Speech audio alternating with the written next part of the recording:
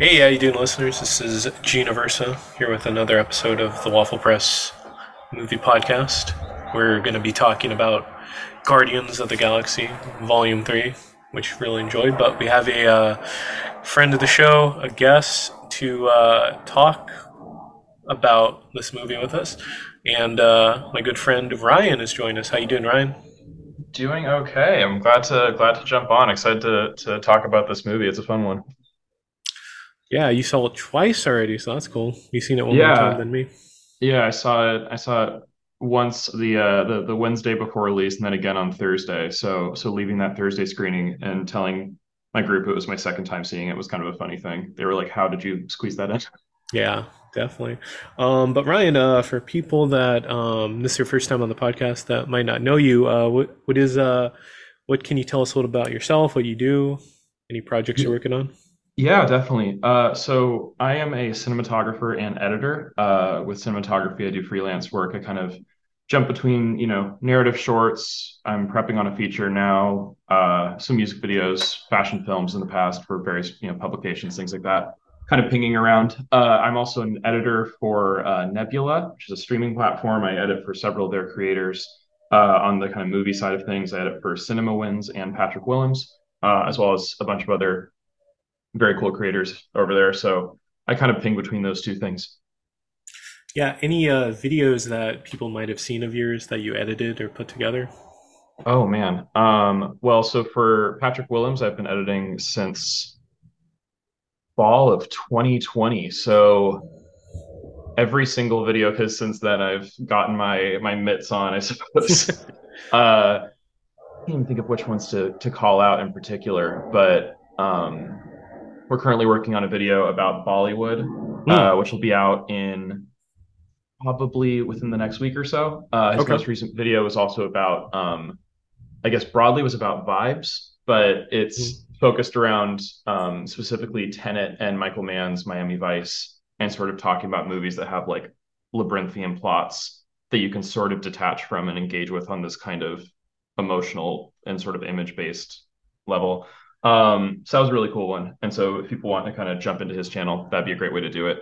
Yeah. Cinema Wins is pretty straightforward format wise. They're all fairly similar structurally, but I've been editing for him for a couple months or so now, and unlike Sins, I think he takes a good approach to looking at these films, and it's a lot of kind of picking apart little elements in the background that are kind of fun pieces of texture in movies, even movies that are otherwise sort of dunked on in the culture. Like we just did a video on the original Mario Bros. Movie, which Nice. which I had never seen, and it's a trip, but Yeah. there's a lot of fun Never things in seen it. there.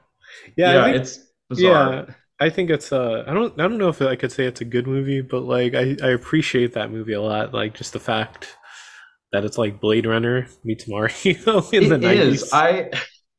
It's funny because I guess they're doing a lot of like, Burton riffing and things like that. Hmm. And coming off of like, or it being the work of like, at least at its Genesis, the Max Headroom guys, like Yeah. it was always going to be bizarre.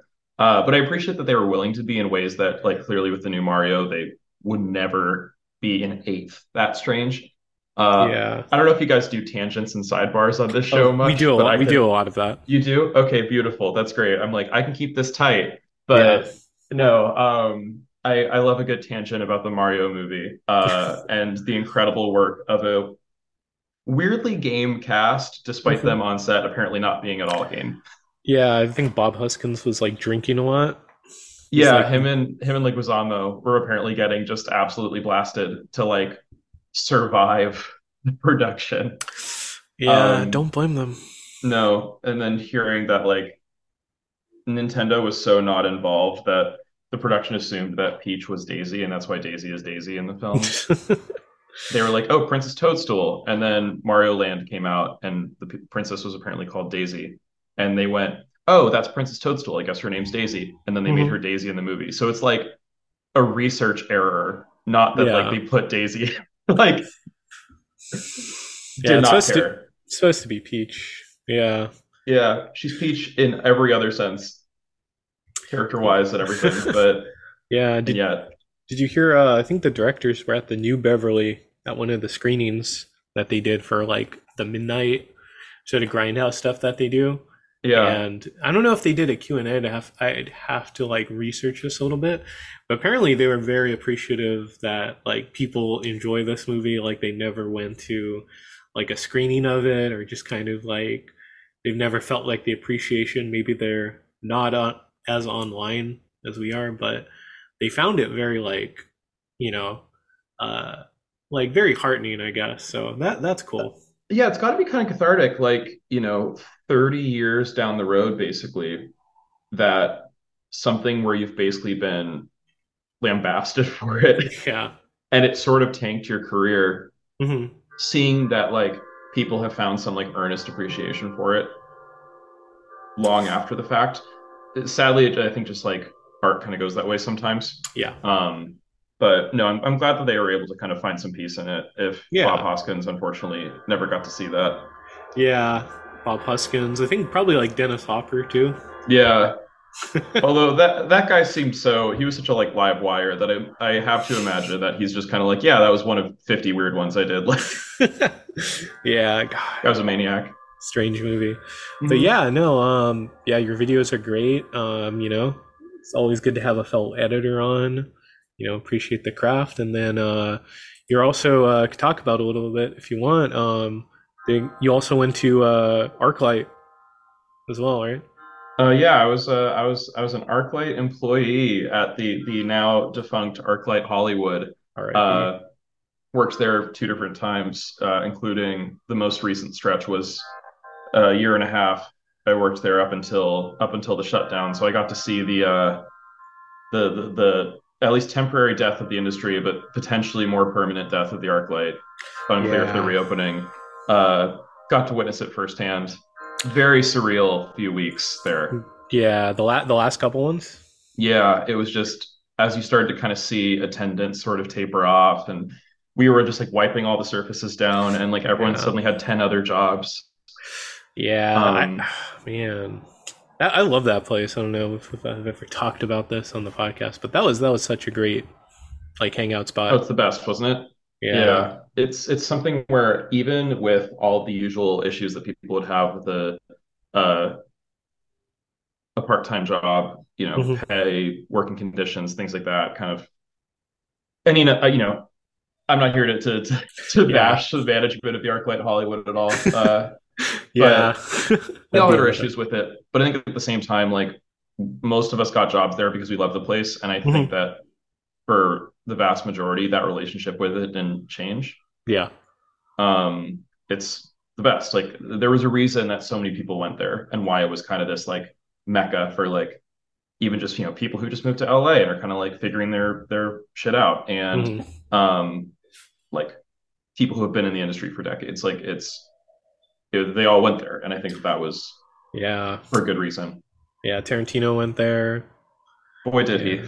Yeah. I writing think. writing his films with pen and paper in the booth of the cafe.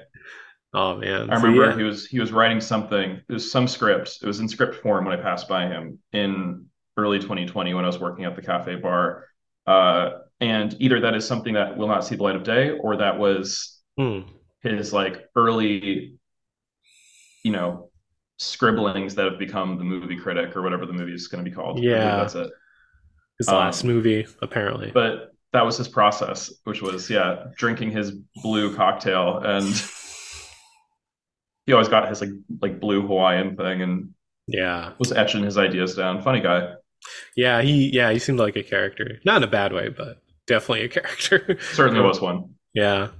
But yeah, going off of that, just kind of going into this discussion. Favorite James Gunn films, because there's a lot of characters in those movies. Oh man, I mean, he's kind of had a fascinating career where I mean, I guess there's not really a great comp. I mean, you're seeing more and more people go from horror to blockbusters. Hmm. Um, like Sandberg, Muschietti, are kind of two big note. Oh, James Wan also. I mean, a lot of it's James Wan, happening yeah. over on the DC side of things. Like they kind of just keep pulling in horror filmmakers. But For some Scott reason, Derrickson did it as well, um, on the first Doctor Strange. But he's a fascinating one in the sense that like you're kind of seeing his horror sensibilities like come through, but never as horror. Just kind of like the things he finds icky, he gets to sort of play with in his non-horror films, but not even framing them as like scary anymore. He just kind of Yeah. finds them to be like fun world texture. Hmm. Whereas I think the other horror directors have kind of incorporated their past work as just putting horror beats in their superhero movies. Hmm. Um, he's never seemed interested in that. Yeah. But I guess kind of going off that, I sort of liked his weirdest ticks, even if a lot of his films now seem to be about like litigating that period of his life. Yeah. Yeah. Um, Yeah. so even if he has maybe mixed feelings about them, I mean I can't really tell, but I have a soft spot for Slither uh, as probably my favorite. Hmm. It's that or the second Guardians film, Okay. which I have my personal biases toward because it was the first movie of any like theatrical scale I ever worked on out here, Nice. and so that was kind of my way into the industry after college. But independent of that, I think that movie's pretty exceptional. Yeah, no, it's like I think I was talking to someone this morning about which is my favorite of the volumes, and we'll get to volume three a little bit later, but I'd still go with volume two after seeing all these because it's like I don't think it ever hits the emotional heights of like Yondu sacrificing himself again or what have you. It's just like that was such a good moment. That's such a good movie, too. Back when kind of felt a little more nicer to the MCU, Yeah, it definitely came out in sort of a better time for that series, or at least one where they weren't quite getting the same amount of pushback that they do now. Yeah, Um, yeah, I can't tell if it's that the films were that much better, or I mean, I would have to actually look at a list because there's so many. I can't like yeah. pinpoint where things dip. Like, It's yeah, I guess this is kind of its own question. I don't want to sidebar away from mhm. James Gunn too much, but you can't really talk about him without talking about like the larger arc of the MCU, Yeah, I guess.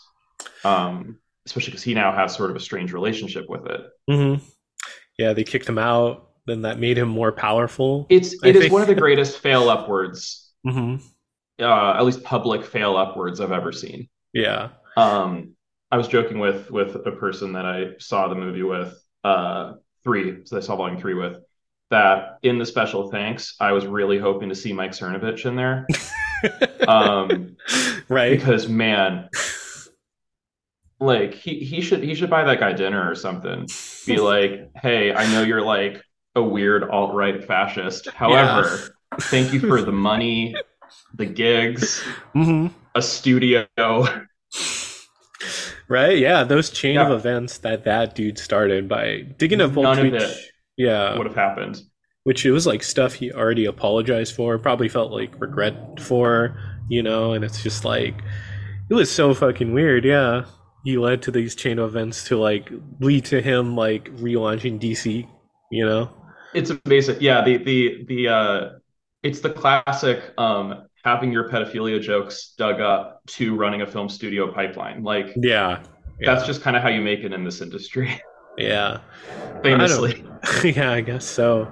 But yeah, yeah, for his like trauma movies, I mean, kind of going off of that, like some of his other non-MC films, I think I really enjoy like Super. Super is like probably his best film, or one of his like superhero IP films. Like it's just like very personal. It seems like him processing like his divorce because he was married to like Jenna Pam Fisher, right? Jenna Fisher, yeah, from The Office, and it's like really sincere. It feels like really personal.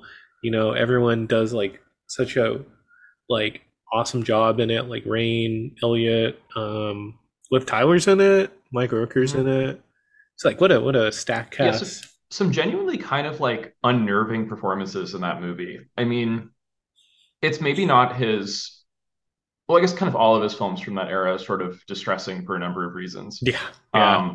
But that is a fascinating one where it has like it's obviously micro budget, but it has a little bit more polish than some of his Mhm. early stuff. But it's like pairing the polish of like a wide release film with, or I guess it wasn't wide release, was it?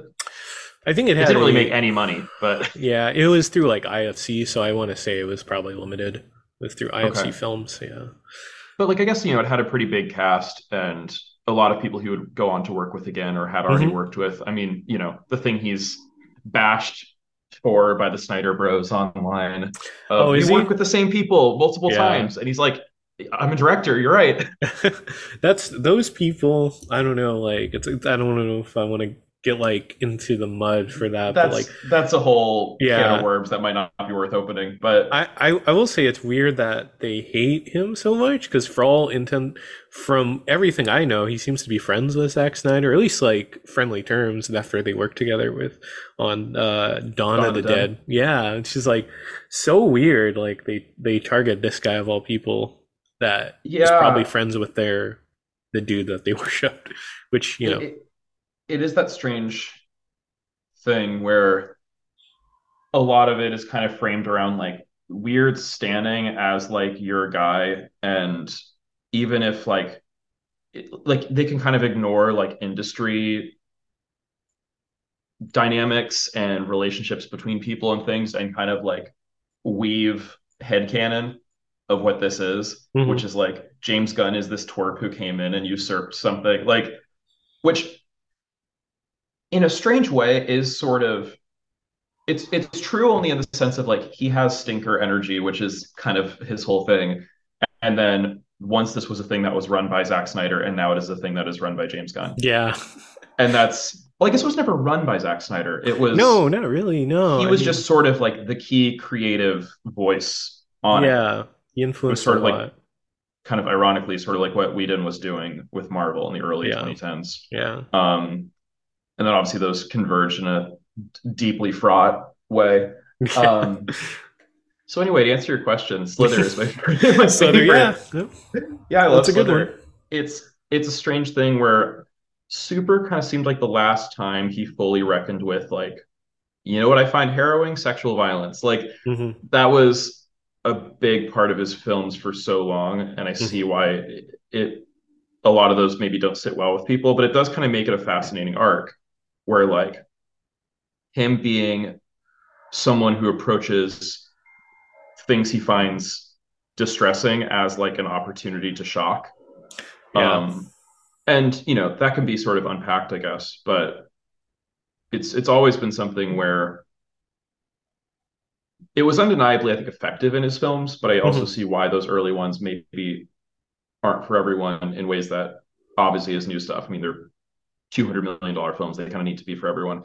Yeah. Uh, Yeah. but he has found a strange way to sort of take elements of those movies, his love of tentacles and Yeah. shoving them into people. Uh, that has somehow stuck around Hmm. through all of this. The number of times that like Groot has shoved his little mittens into Oh like yeah. various baddies. I'm like, oh, it's very Slither of him. Like, Yeah. It carries. yeah, so Yeah. you're seeing kind of things remain, and he's managed to kind of maintain a voice even as he sort of like completely changed the movies he made, which is Yeah. fascinating. Definitely. I don't know if you would see any of that in like movies he wrote, like Scooby Doo or anything, but yeah. Maybe not. I mean, it does kind of seem like the way he talks about Scooby Doo, he has sort of been like, it gave me a career, Hmm. but um, I think it's probably on the whole sort of a for hire job. I mean, I know he Yeah. wrote it originally to be way darker. I think if I remember correctly, it was like supposed to be, it was kind of the like modern reinvention, PG-13 slash light R kind of space, and then it had to be kind of reworked for Hmm. all audiences. So yeah, I'd imagine that probably a lot of the stuff that he would have wanted to put in that is sort of absent, and then like Dawn of the Dead kind of gave him more freedom. Yeah. Yeah. I mean, yeah, that one's God, I haven't revisited that one maybe in a few years, but I think like Dawn of the Dead is like, yeah, that one still holds up, I think. Yeah, I watched it sometime in the past 3 years, somewhere after the world collapsed. Yeah. So yeah, somewhere in there. But yeah, no, it is impressive the way that like it doesn't have any of the kind of explicit hallmarks of those two directors, at least in like a very overt way. Hmm. But you kind of see like the seedlings of them becoming like very vivid, specific filmmakers as their paths sort of diverged. Yeah. Yeah. Um, That was like that was the nexus point yeah, for all these movies. Dawn of the Dead. right. Yeah, the kind of like the dominoes meme of Hmm. them making their little zombie movie to like the anarchy of the studio system. Yeah. But yeah, no, those early films of his are great. Some of his Troma movies may vary for audience members. I'm not saying seek them out, but like maybe one or two are good, right?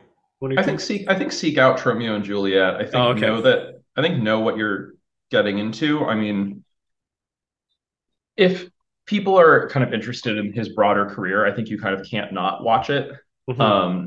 Because I think in a strange way, like I was sort of getting at before, a lot of those things have stuck around. Yeah. I mean, the presence of Sean Gunn obviously is Hmm. part of it, but like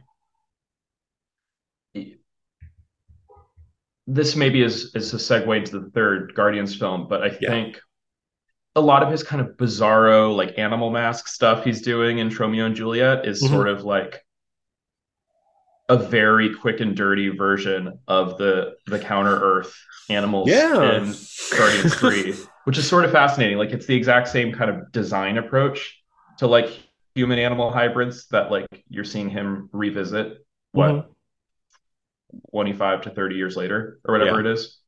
Yeah. Something like in his brain, like kind of led us to all the counter earthy animal aliens, which interesting. Yeah, I guess we'll get onto just Guardians then. Yeah. Yeah. Did you have any like thoughts or expectation just going into this film? I was kind of like, I knew it'd be great. To like what degree I'm like, but like, yeah, when we're getting to that last act and some of the stuff he like sets up, it's like it gets pretty good, I think. It's a fascinating thing. Yeah, kind of this was sort of where my head was at coming into this movie. I mean, I've always kind of had a sort of one foot in, one foot out relationship with the MCU. I've never been like fully in the hole on all of Yeah. it. I am not a comics person, not as a Okay. like ugh comics, but Yeah. like yeah, not in a like I want to give a nerd a swirly approach or something. I just, Yeah. haven't been a person who dives into them, but I'm also, if a big movie comes out, I'll see it, and if a small movie comes out, I'll usually see it. There's just Yeah. a lot more of those. So, Hmm. but I see all of these, and despite that, though, I think I, like many, have a bit of a different relationship with the MCU now compared to 6 years ago Hmm. when the last one came out. Um, I'm sure James Gunn does too, Yeah. Yeah. in a certain way. But yeah, I guess I mean I went in with like somewhat, high expectations. A buddy of mine worked on this film as a Hmm. post PA, kind of working in the same space, different job, working in the same space that I did on the second one. Oh, cool. And so I kind of was getting the like, how are things going, like litmus test from him. Yeah. And he's like, I can't tell you anything. I'm like, I know. I'm like, is the movie good? He's like, yeah, no, the movie's great. And I'm like, it can be hard to see when you're in it. Hmm. So like, I was taking him being like the movie's great with like a grain of salt, but also he seemed willing to be like, if something wasn't going to work, he'd be Hmm. but he obviously told me nothing about the movie content wise. Yeah. I'm saying this explicitly on the air. He did not break NDA. Okay, that's good. Yeah. Don't want Yeah. to throw him under the bus. Yeah. No, he told me everything. It was incredible. And this is his name. You can reach him this way. Hmm. This is his address. There's a battering ram on his door God. tomorrow morning. Marvel snipers. Yeah, right. Yeah, like little laser dots coming in through his window as we speak. This hasn't even been uploaded yet. But no, so I was kind of like gauging that. And so I was, excited about it. But I also knew that Gunn had to sort of deal with uh, Marcus and McFeelyisms that had been incorporated on Yeah. Infinity War and Endgame, Yeah. more specifically Endgame, obviously, because Infinity War he at least got to like tinker with dialogue and things, but Endgame he was gone, and so his original plan on the second film, at least maybe not plan, but at least brief thought, was to kill Gamora, and then decided maybe I shouldn't do that. I don't want to take that off the table. Uh, and then he pivoted to Yondu, which I think was a great choice. I mean, it's fascinating that Gunn seems to have a very good, or not has had, I guess his dad just passed away recently, but Hmm. had a very good relationship with his father, which is incredible considering his films are so much about people who have horrendous relationships with their dads. Hmm. Um, I guess he just finds the dynamic interesting, but Yeah. it was a good pivot. But then unfortunately, yeah, he was gone, and they said, "What if we kill her and don't kill her?" Um, Yeah. and then said, "Here, take it." Uh, Yeah. and so that had to be It's dealt with. yeah, I don't know. It's I guess that could go on another tangent, but like Endgame makes just weird, bizarre choices. Like just It's mhm. strange. It makes bizarre choices. I'm an Endgame defender. Mhm. I think it's one of their best movies. I think it's Better. far and away the best movie the Russos have made. Yeah, well, I was gonna say, yeah, certainly better than like The Gray Man or like what was the Tom Holland one? Sure. Cherry. Cherry. Look, we don't have to get into either. Mhm. But no, I mean, I love Endgame. I think the pomp and circumstance around it was actually met by my experience watching it. Yeah. I think it's like structurally everything a 3 hour event film should be. Hmm. Um, Kills, it's so fun. And so I think killing Gamora was something that made sense in that movie, but Okay. it's just you don't consider what that puts on the next person's plate. Yeah. Um, like it's television. I mean, that's kind Yeah. of the ultimate knock of these things is everyone's like, it's just TV, which now it is both TV and movies, but Yeah. yeah, they heard your shit's television and they said that Yeah, let's make some TV like filler episodes. look we don't have to get into the Disney Plus stuff. Yeah. It's got its problems. Yeah. I have a mixed Hmm. opinion on it, but no, I think this is a movie that I went in with pretty high expectations because I've never disliked one of his movies. Hmm. I think is what it is. I think he's just very, very good at making films that, on paper and given the way that they're talked about, I should find abrasive, Hmm. but I don't. Hmm. I can't really articulate what separates him from like a Deadpool type approach to these because it's small, but it's distinct. I think there is a genuine sincerity and like a childishness in like a loving way with these films. Yeah. Yeah, it's very empathetic, I would say, more than like Deadpool, which is like, I mean, I like the Deadpool films, but, wouldn't say like they're like works of art or something. No, I mean I like the second one of those at the very least, and it's lovingly made and sincere. But I think there is I'm not trying to like pit things against each other or anything, Yeah. but um, I think there is just a means to an end with the kind of stinkerness of the Guardians movies. I mean that's Hmm. sort of their entire backbone is people being nasty because they're actually kind of dealing with stuff. Like Yeah. it's not subtle about it in these films. I think he has a very deft way of writing films that are not very subtext heavy and they lay everything they're about on very thick, but in ways that feel very, I don't know, there's something sweet about it in a certain way that Hmm. people are willing to be so candid. Um, it seems like I'm like giving him a pass for like the normal thing you'd bash a script for, but Yeah. I think it's just like the commitment of the performances to people that are very intensely navigating their relationship with people around them. Hmm. And that holds up in this movie too. I mean, across all three films, that's been something he's been really locked in on. Yeah. Yeah, definitely. Yeah, I would say yeah, that's kind of like the linchpin of all these for sure. But yeah, I would say yeah, that's just kind of some of the things that hold these films together, just like the emotions of like Rocket. We finally get to see his origin, which is pretty traumatic. I don't know. This was kind of like one of the talking points of this film, just kind of the places it goes. Not to say it's like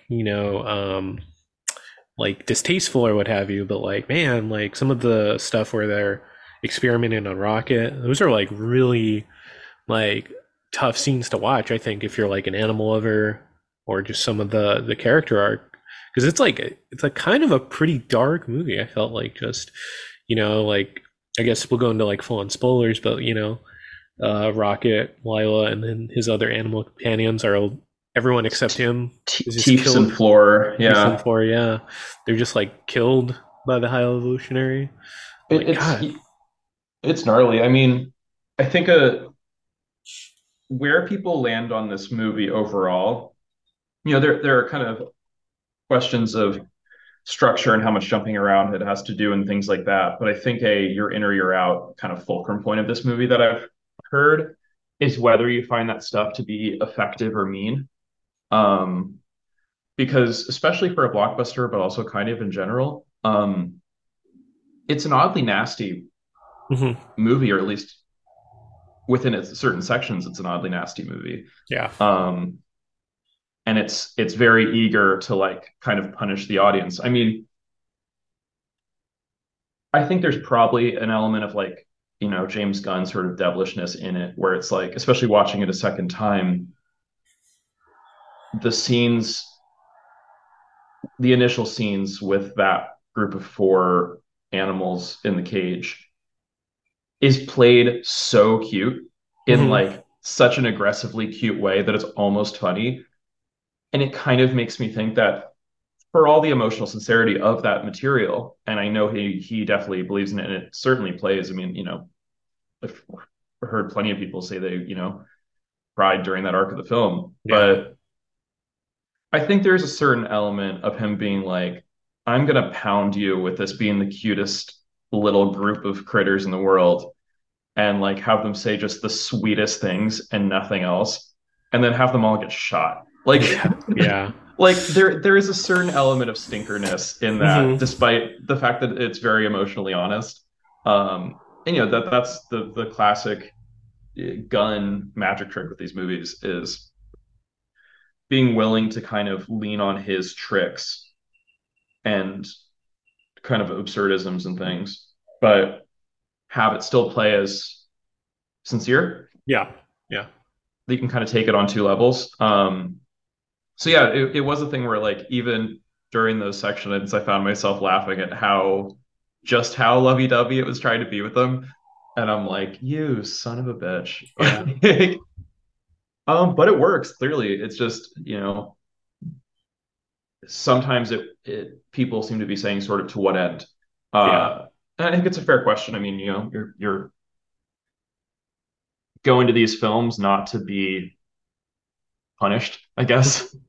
Yeah, yeah, But it's bold that he was willing to go there. And yeah. he's kind of willing to dig into it. Especially for a Marvel movie, like this is like I don't know, certain scenes like go almost to the edge of being like R-rated. I felt, you know. Yeah. I it's something where I heard this not through that friend, but kind of through grapevine. That like, there were moments of violence that had to be kind of calibrated to clear hmm MPAA. Mm, I can't verify that myself. I wasn't there, yeah, but there seemed to have been multiple reports that things had to be fine-tuned. yeah, And no, I mean the fact that a Marvel film is anything that could push them. I mean, I guess we never really know. Maybe there were gnarly elements of past films that had to be like fine-tuned, like maybe like Doctor hmm Strange all the Raimi stuff. had, Yeah, yeah, like maybe like Raimiisms had to be sort of reset, which I would totally believe. Like that's something where I'm like, I could see them having to scale back on certain yeah, elements. Um, but it really does seem like this is a movie where he got to do whatever he wanted. It's just that he still had certain elements he was boxed in by. Um, Yeah, which just makes it's the movie I think is a little crowded, I guess, in a certain regard. Where all of the elements are good, it just has a lot of elements it has to deal with in two and a half hours, pretty much on pretty the dot. much. Yeah, I want to say it's like 2.5. Yeah. Yeah. So like for an oddly lean plot, like it's at least it's the smallest scale of the Guardians movies for sure. In terms of like the journey of it or Mhm. something, or the stakes of it seemingly, although it's kind of unclear how destructive the High Evolutionary's like final, plan is. Him destroying the world is not as, or the universe is not as front and center as like Ego's plan, Yeah. where you actually see like the ticking clock of it. hmm Yeah, it's just I mean he was yeah, I really enjoyed the performance of High Evolutionary. I forgot that actor's name because he's in like Peacemaker. But yeah, kind of I guess we got the general plan that he was just trying to I guess he was kind of genocidal, I suppose. Yeah, he definitely is. It's a question of what did he feel? Because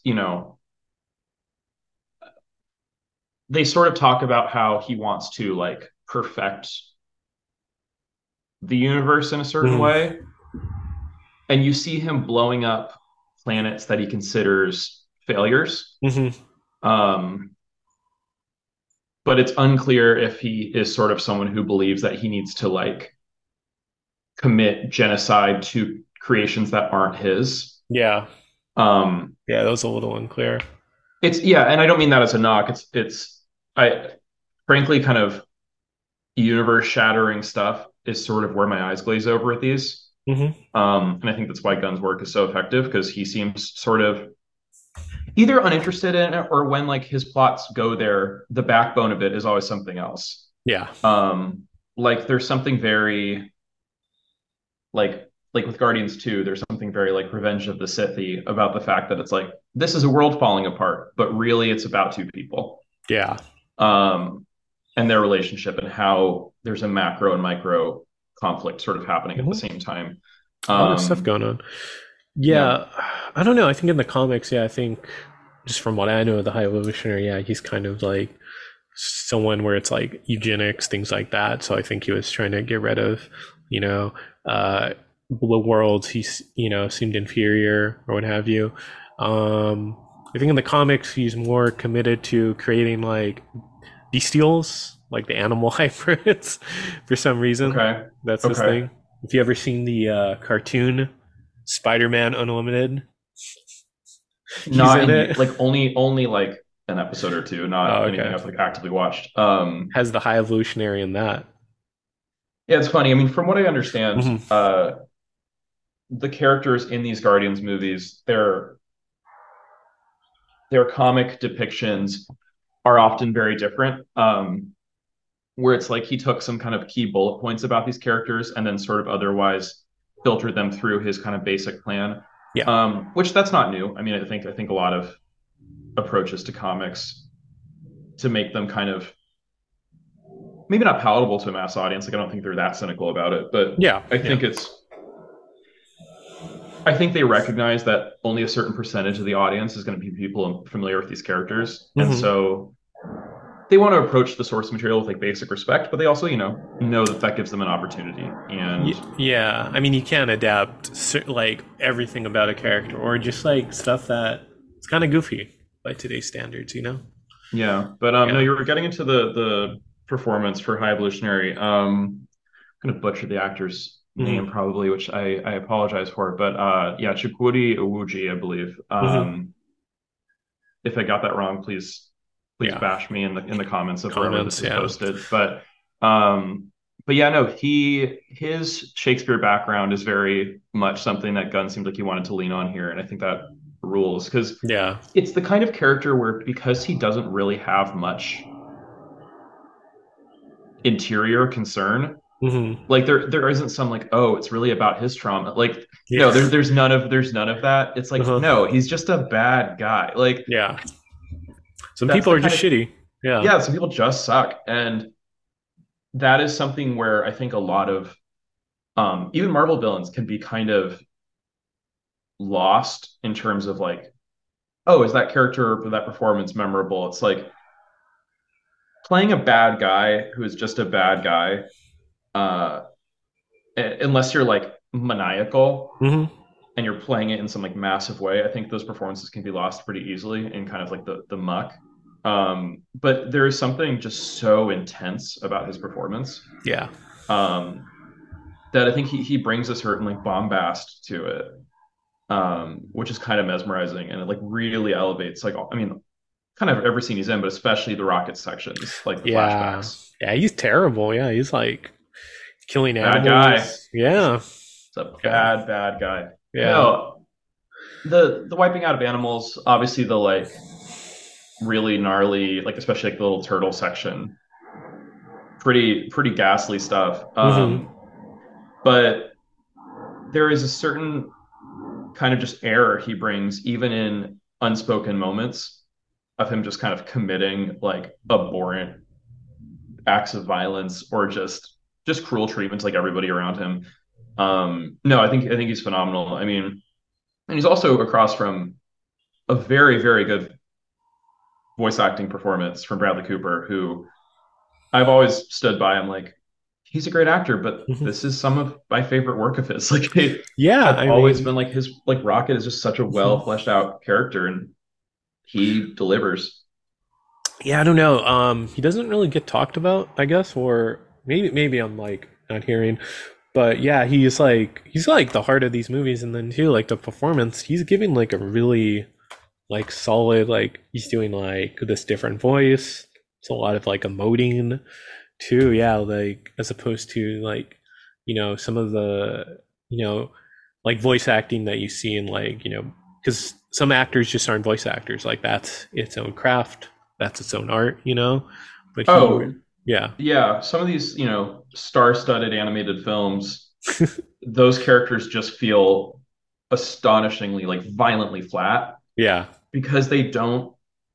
There's a fear, I think, to like elevate in a certain way, and I think what was smart with his performance in this, I don't know what of his process was or what of his overall performance was developed by him versus like things pitched by Gunn. I mean, it's always a collaboration, obviously, but I guess what was smart is they kind of said seemingly like a decade ago, like you can go as big and absurd as you want to here. yeah. The emotional honesty will be there. But Hmm. him getting to have like kind of a wild voice and like a kind of getting to push all of the emotional beats a little harder and like kind of establishing that ground early allowed him to like really take big swings. Yeah, Um, yeah. and yeah, I mean, I guess he gets lost because he's never on set. He is never on screen. You never see his face. And he also never does press for these movies. And so I think you almost forget that he's involved in it, despite him being Yeah, a massive star. yeah. Um, I mean, I was shocked when I saw him at the New York premiere, and I Hmm. was like, "Oh, right, they were in his neighborhood." So he's like, "Yeah, I'll pop in. Like, I'll come Yeah. say hey, take some pictures." And yeah, when I Hmm. saw the red carpet photos for this movie, I was like, "Oh my God, a Bradley Cooper appearance at a Guardians event. Hmm. Yeah, he Never doesn't. thought I'd see it." Yeah, he doesn't really do too much. Not to say I don't think like he hates these movies, but like maybe it's just not his thing. I don't know. Just speculating, but yeah. I mean, that's kind of the ideal, isn't it? It's like, by all accounts, I was never around at Disney Marvel when they were doing press for these. Hmm. But uh, my sister was because she was at in this the Disney Marvel kind of intersection job that I was in. She Hmm. was in it before me, Hmm. and I remember her saying that during press for these movies, it was kind of a wild thing to watch, where it's just the actors have to just sit down for hours and hours and hours, and they just keep parading in a bunch of different press people who then ask them the same question over and over and over again. And then knowing full well that they have to now travel somewhere else and then do this again, which obviously she didn't get to see because she wasn't traveling. But even just the ones that were happening at Disney, it was just a thing of like, oh yeah, this seems exhausting. Hmm.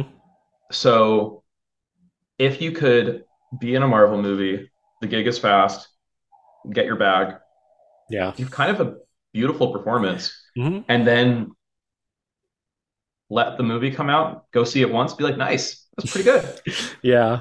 and then live your life. Like, Yeah. It's a incredible. dream. Get to make your Leonard Bernstein movie. Hmm. You can make Like, was it A Star Is Born? Not sure if you like that, but really good. great movie. Great Yeah. movie. Yeah, big fan. I think he's a very talented director. Hmm. Excited to see the Bernstein movie this year. Same. Yeah. Um, but no, it's fascinating. I mean, I guess he's one of many actors like starting to kind of dip their toes in directing land. Didn't Karen Gillan direct something recently? Am I crazy? Yeah, no, she did this movie where it was like this really intense drama that was about like alcoholism. It was called like it was like something the party ends or something like that. It was like an independent film. I haven't seen it, but it seemed to like go to some really dark places. Yeah. Yeah, I remember thinking it sounded like a very like, capital H heavy, capital I indie. Yeah. Like Yeah. for better or for worse, I have no clue how it is. I know that there are versions of that kind of movie that I don't really like. Yeah. Where I'm just kind of a little shrug on them. Like I saw To Leslie. I not to make To Leslie catch strays out of nowhere, but Hmm. yeah, it's just kind of this like oppressive thing with big performances. And so I think whenever I see a movie like that, I sort of approach them a little cautiously, and I often don't end up seeing them. But not to say there aren't good ones. And so it could be great. I mean, her acting sensibilities are clearly good. Yeah. Um, I think she's outstanding in all of these movies. Hmm. Um, and kind of, I guess, sort of the sneaky big arc of these is sort of hers. I mean, Yeah, she goes through like such a transformation from that first movie. yeah, and the time jumps in these or lack of them is obviously very hard to track. And despite the fact that like there's apparently a massive time leap that isn't really established between the second and third film, Yeah. I was never annoyed by like, oh, she's changed so much and I'm distracted by that and like that's not the same person. Like Hmm. she managed to have the character evolve a lot, but I still saw the path. And I think just yeah, whatever interplay between Gunn's writing and his directing and her performance, um, yeah, I think the complete path of it's just really lovely. And I remember hearing, I don't know if you saw this interview where she was trying to crack the character, and uh, Gunn was like, "Try Clint Eastwood meets Marilyn Monroe," Hmm. and she was like, and that was it. The whole thing just Hmm. I like locked that actually. immediately. And yeah, and then I remember hearing that, then like thinking about her performance, I'm like, oh right, that is it. Yeah, Hmm. that's what that The is. voice and everything. Yeah. Yeah, the kind of breathiness and the kind of like very like she's doing this kind of very dramatic like catwalk-esque walk, Hmm. like very like hip heavy, but also like very gruff at the same time, Yeah. and Great like playing it character. for laughs, but also like you really kind of care for her. And no, I mean everyone's doing fantastic work in this. I think it was a good reminder that for all of the bashing he gets for a number of reasons, Pratt has the juice when he's putting it towards the right kind of project. Yeah. Yeah. I think Um, like yeah, he's a fairly good great actor. Yeah. Objectively. Yeah. he has his like limitations in his range, but I think this is sort of the monkey's paw of these movies is like they launched his career as an action star, and I think that's such a shame. Hmm. Where it then tossed him into like Jurassic World. Jurassic World, Tomorrow War. There was that military one that I'm forgetting what it's called. Oh yeah, Um, I forgot. He's in Even the Passengers. yeah. He's in that Amazon show. I think right. Yeah. And it's all of these characters that seem to have taken the wrong lessons from him being in the Guardians films. It's like he got in good shape and he plays a character who has a gun. And they're like, oh, and then they, Yeah.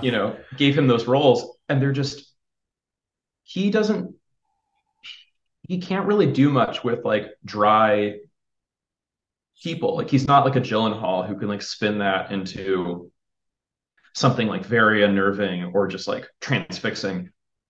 He just sort of disappears into them. But I rewatched Moneyball a couple of days Hmm. ago, and I'd forgotten how good he is in that movie. Hmm.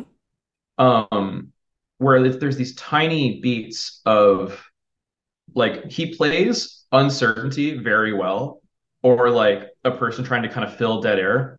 Yeah, definitely. Um, like I remember the in the second film the whole thing of I thought where he's talking to Gamora in the opening scene, and he's like, I thought that guns were my thing and swords were your thing, and he's Hmm. getting like sort of upset about it. He's like, no, I thought that was kind of upset what we were doing. Like when he gets to kind of play in that weird space, Yeah, um, he's outstanding. I mean, he also made an absolute meal of Marvel's first use of fuck in this yeah, one. yeah.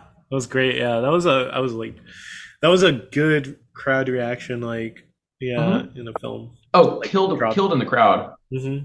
I almost Dropped wish in that that clip bomb. wasn't online before the Oh movie came yeah, out because I yeah, was like, I knew it was coming. I mean, it's still played, and probably there are people less online than me, yeah. Same. as most people are, who hadn't seen that clip and busted out. Like, I guess it's very Deadpool to find the word fuck funny, Yeah, yeah. but it's It's funny. really funny when it's It's used funny. right.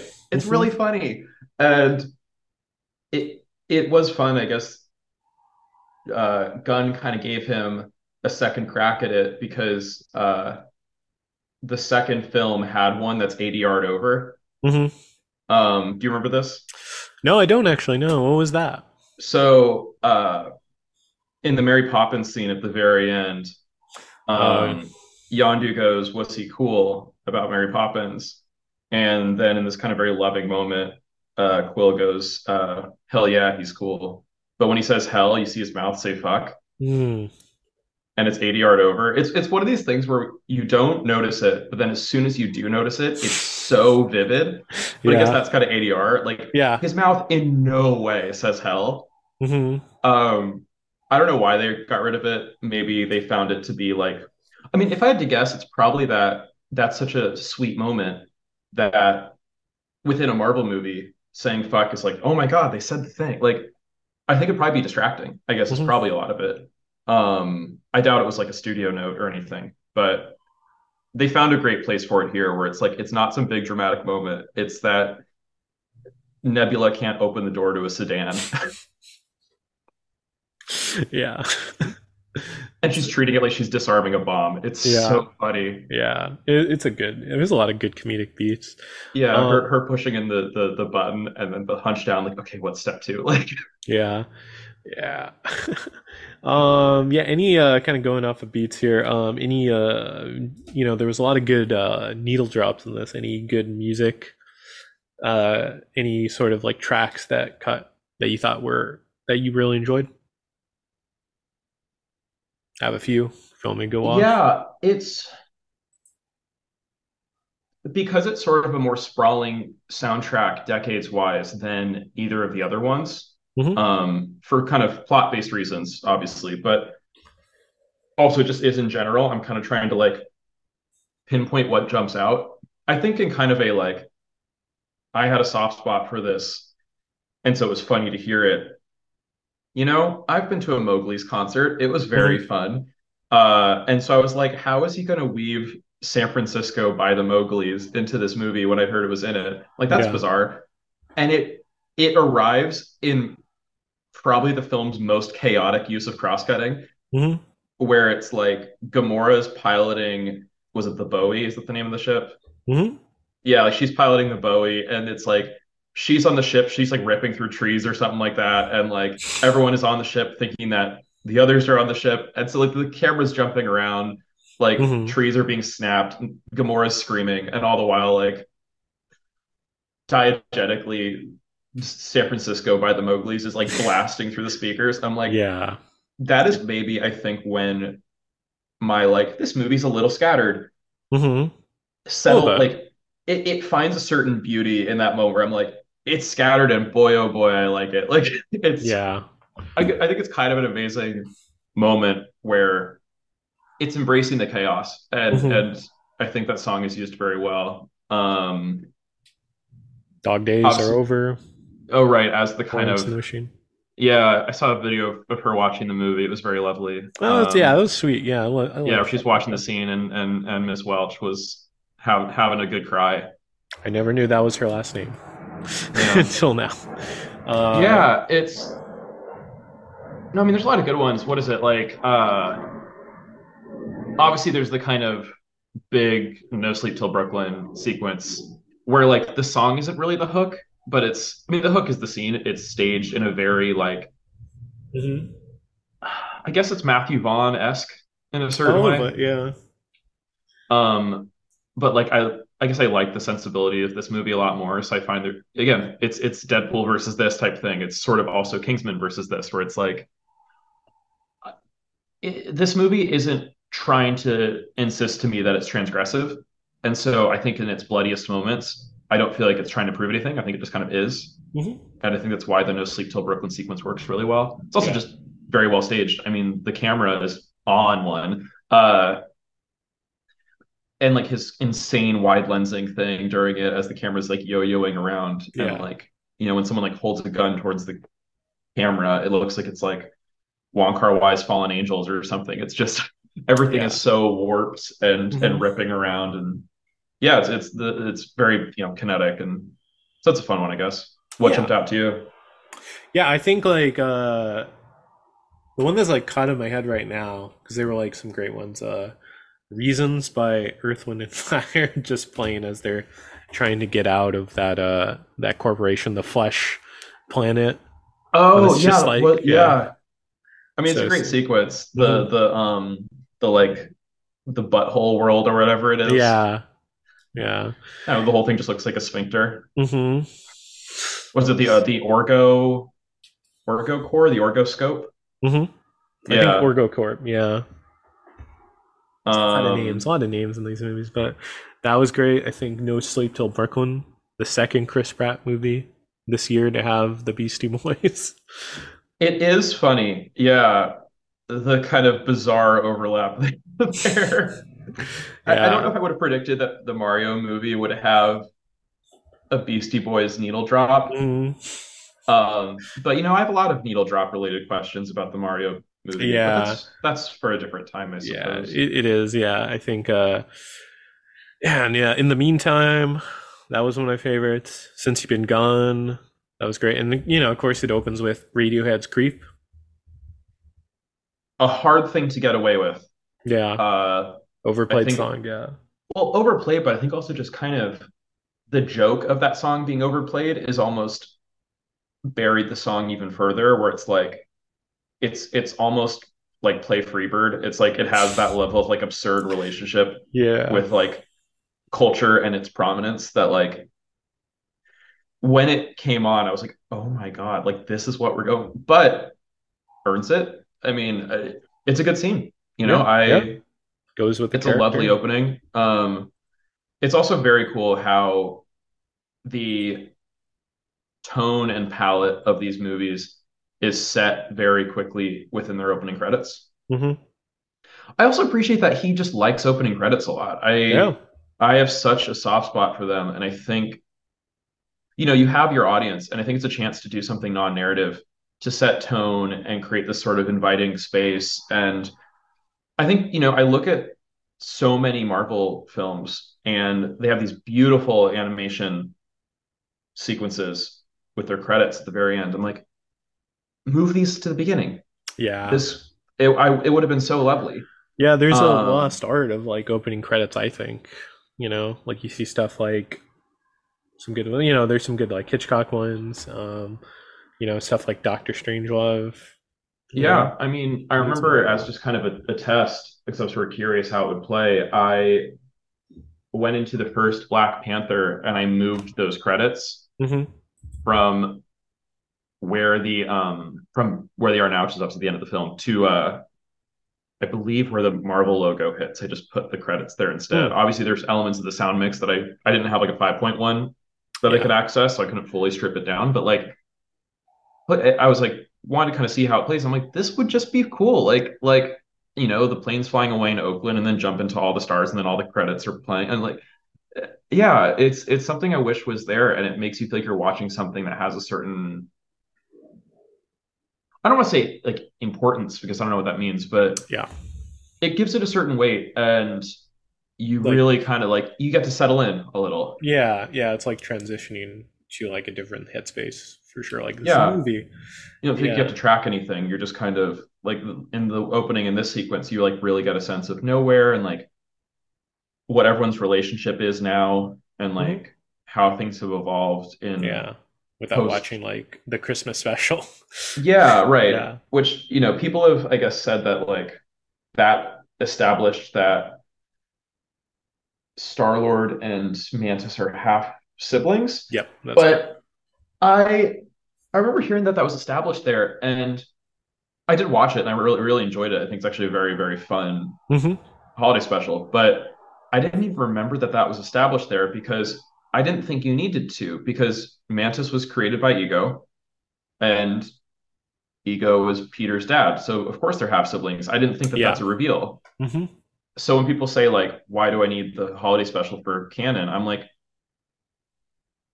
you don't need to know that. You just need to know how babies work. Like I like Yeah, yeah. I'm like It's I thought not. this is just known. Yeah, it's not as necessary. It just never acknowledged, I guess. Hmm. They acknowledge it more explicitly in this one. Yeah.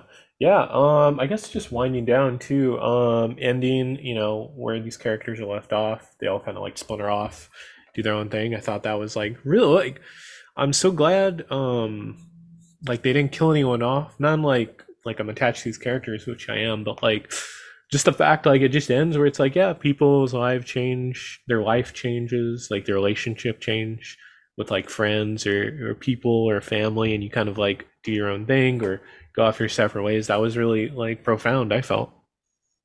No, it's a really lovely ending. I think in part of my challenge with like the kind of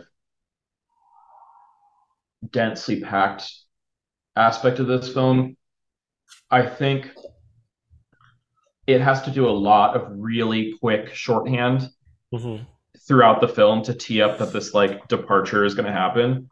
Um, like I remember watching it the first time and going in the scene where they're all sitting around in the bar and nowhere and being like, I guess this is it. Like I was like, oh, we're doing that. I didn't think we needed to.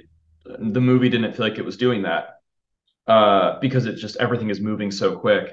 But then watching it back a second time, knowing that's where it ends, I was like, okay, sure. There are little like 15 to 20-second sections peppered in the movie for each character of Hmm. them being like, what if I went and did something else? And they're like, oh yeah, you could do that. Anyway, and then they move Yeah. on. And Yeah. so it's a thing where I'm like, I think he was sort of burdened by having to cover a lot of ground. And I maybe think it maybe needed one more movie to like fully get everyone to that point. Hmm. But even despite that, once you're in that scene, it's, performed in a very lovely way. And it's nice that everyone kind of gets to have their sort of home base with their people. Yeah. They all get to have their crew, which I think is something that is sort of the centerpiece of all of these is like a fear of being alone is so prominent in all these films. And I think Gunn, when he left these characters, really wanted to say that like he left them all with a loving either family or surrogate family or group, even if those aren't all the same group. Yeah. Like they're going their separate ways, but they find love from other Yeah. outlets and like a sense It's of purpose and things. yeah, it's really beautiful, I think. Yeah. Yeah, it's like I don't know, yeah, just the fact that it just ends like, yeah, they're doing their own thing. It's they're just dancing too at the end. Like that's really sweet. You know, Yeah, it's just it's a really lovely little moment. Yeah, with the Florence and the Machine song playing, and even though Gunn was saddled with the Gamora death, rebirth, or not rebirth, but this is a different Gamora because timey wimey yeah. shenanigans. Um, I thought it was really sweet, I guess bittersweet, really, that he used it as an opportunity to talk about moving on from somebody Hmm. and how that's like a challenge and as people sort of diverge, finding ways to do it with grace Yeah. um, and allow love to evolve into something different Hmm. where there may not be romance but you still love that person Yeah. um, and I think that he approaches that in a really beautiful way. And so like those kind of final uh, interactions between Peter and Gamora, I think are a really lovely sort of button to that relationship, even if it's not the one that he would have planned on doing. Yeah, yeah, I think so too. Yeah. Good stuff. Yeah, I mean, yeah, it's just, man, it's just like I can't, self processing all that stuff for it. But yeah, it's just cool. Like, just that it had a definitive ending. I mean, maybe Mm-hmm. like one or two characters you'll see, but like just this story, for like a Marvel movie, it had like such a, this is how Peter and Gamora went. It's very mature. Like they're just two different people now. They're not going to get back together. I think that was like, man, that's a really like real sort of like statement to make in this Yeah, like so blockbuster movie. I saw some people say this is going to be like their exit from the MCU, and they're like, "All right, I'm tapped out." And I'm like, Yeah. honestly, if you were gonna jump off of the train of like the blockbuster behemoth and like ongoing narrative, this seems like a lovely place to do it. Yeah. Yeah, definitely. Yeah. Good place to like that's the exit sign. Say Yeah. goodbye. Yeah. But yeah, I don't know what else to say about that ending. So, very beautiful. Love that Peter went back to Earth and everything, and yeah, it's a sweet little moment with his grandpa. Really hit close to home, and yeah, just really enjoyed it. But yeah, I don't think we have anything else to add. Yeah, it's I mean, I kind could of talk about this movie for hours, I suppose, but that's, yeah, not trying to turn this into a 3.5 hour tome about yeah, Guardians 3. yeah. We don't do 3 hour podcasts, unless no. I think we have done some, but Have I you? haven't personally. But Okay. yeah, yeah. Thanks for dropping by, Ryan. Where can people find you if you don't mind? Yeah, they Socials. can find samples of my photography and some of my cinematography on my Instagram, which is just my name, so at Ryan Alva, RyanAlva. My website has more cinematography work, has my reel and things, which is just going to be my name.com, so RyanAlva.com. Otherwise, yeah, I guess as far as my editing, they can find my work on various YouTube channels Mm-hmm. that begin with this video is brought to you by Nebula. Nice. If it was, if it has that, there's a chance I worked on it. But mainly, if you like movies, subscribe to Patrick Willems. He makes a lot of cool stuff. Subscribe to Cinema Wins. He does as well. They're both lovely to work with, and I, hope that their videos keep getting the views that they do because Yeah. I'm glad people really like them. Yeah, I'm a fan as well. Great stuff on there. I'm excited to check out the Bollywood video. But yeah, no, thanks for dropping by. You can find me on Twitter, Instagram, G9892. You can follow the Waffle Press at the Waffle Press on Twitter, at the Waffle Press Podcast on Instagram. We're on iTunes, Spotify, SoundCloud, and YouTube. Please like, share, subscribe. Thanks for watching. Thanks for listening. We've been professionally unprofessional.